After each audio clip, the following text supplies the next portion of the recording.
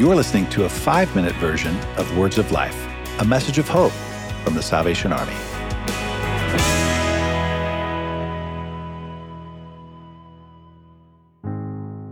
Welcome back to Words of Life. I'm Cheryl Gillum. And I'm Bernie Dake. And we're here with our special guest for this series, Bobby Geary. So glad to have you with us again. Last week, we talked about the greatest asset of disaster services in the Salvation Army, and that is volunteers. And Bobby gave us the overview. So if you're interested in volunteering, make sure you go back to last week's episode to be able to know how to volunteer.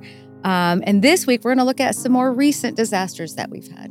Yeah, Bobby, I think the best way we can educate people is take us through a disaster. So I think a lot of people know about Hurricane Ian in this country. We knew it was coming. What's happening in your offices? Well, I think before we ever get to even knowing that the hurricane is coming, one of the things to keep in mind is that disaster services is preparing right now for the next major disaster. We're already stockpiling things like cleanup kits, hygiene kits, toddler and infant kits, in fact, Wow.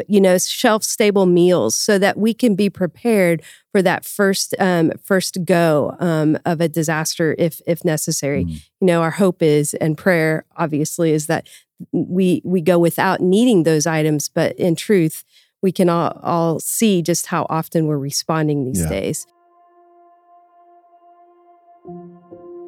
During Hurricane Ian, as we watched the maps, we keep a very close eye on what the Weather Channel and folks like that are saying. We look at how to start staging equipment and personnel and supplies, and so that's the first thing that we're looking at. We're looking at when to set up donations links and pages. We're looking at how many disaster response vehicles we might need in the impacted area. And we're looking at our media strategy. Who's going to be our spokespersons in these potentially impacted area? And, we can plan for, that storm's going to go this way, but, 20 miles difference or 30 miles difference means we also have to adjust things. During Hurricane Ian, we actually pre-deployed and pre-staged the Texas team with all of our base camp equipment, along with food service delivery units and personnel. And they started making their way across Texas and the southern states and into Florida. And it took them 3 days to get to Fort Myers. So they started 3 days in advance of that storm making landfall. And when you say base camp, we're not talking about a van with a trailer attached to it. Kind of tell the listeners about the scope of these vehicles that we have. Yeah, sure. So we've recently gone to more of a base camp model because housing is such a challenge after a hurricane, especially. And that equipment includes things like bunk houses where we can have people sleep and have like their own little hotel room. And then we have hand washing stations and shower trailers and laundry units, and all of those different types of things that are required to keep our personnel housed and ready and feeling good for their service. Yeah, it's not a small operation. It is not. Which is what I'm trying to just convey to the listeners. It is an incredible feat of humanity, frankly, and the amount of equipment that we've been able to amass because of, honestly, the generosity of the American public, the people that have come alongside the Salvation Army as partners in this ministry.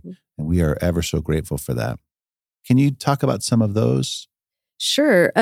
Oftentimes, if we're deploying for a major disaster or even some smaller localized divisional types of disasters, we often work with our partners at the Southern Baptists. Frequently, they'll set up their kitchens and they'll cook the meals and then we'll serve them. So it's a great partnership. We work well together, and honestly, we couldn't do it without them. And so that they are our meal providers most of the time. Other partners are just local government and state government. Other mass care agencies as well. One of our other great partners in all of this is FedEx and UPS, who provide shipping of goods for us. So they're just fantastic to have that partnership with. Midwest Food Bank is another one. When it gets time to begin to give out bulk distribution types of items, Midwest Food Bank provides us with multiple tractor trailer loads of food boxes. So our work is done with the assistance and help of others as well. So it's a great partnership.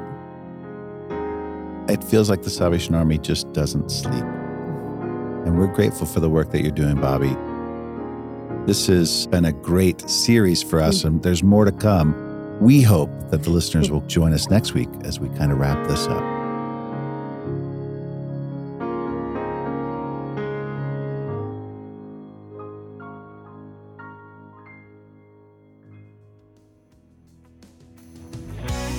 Thanks for listening.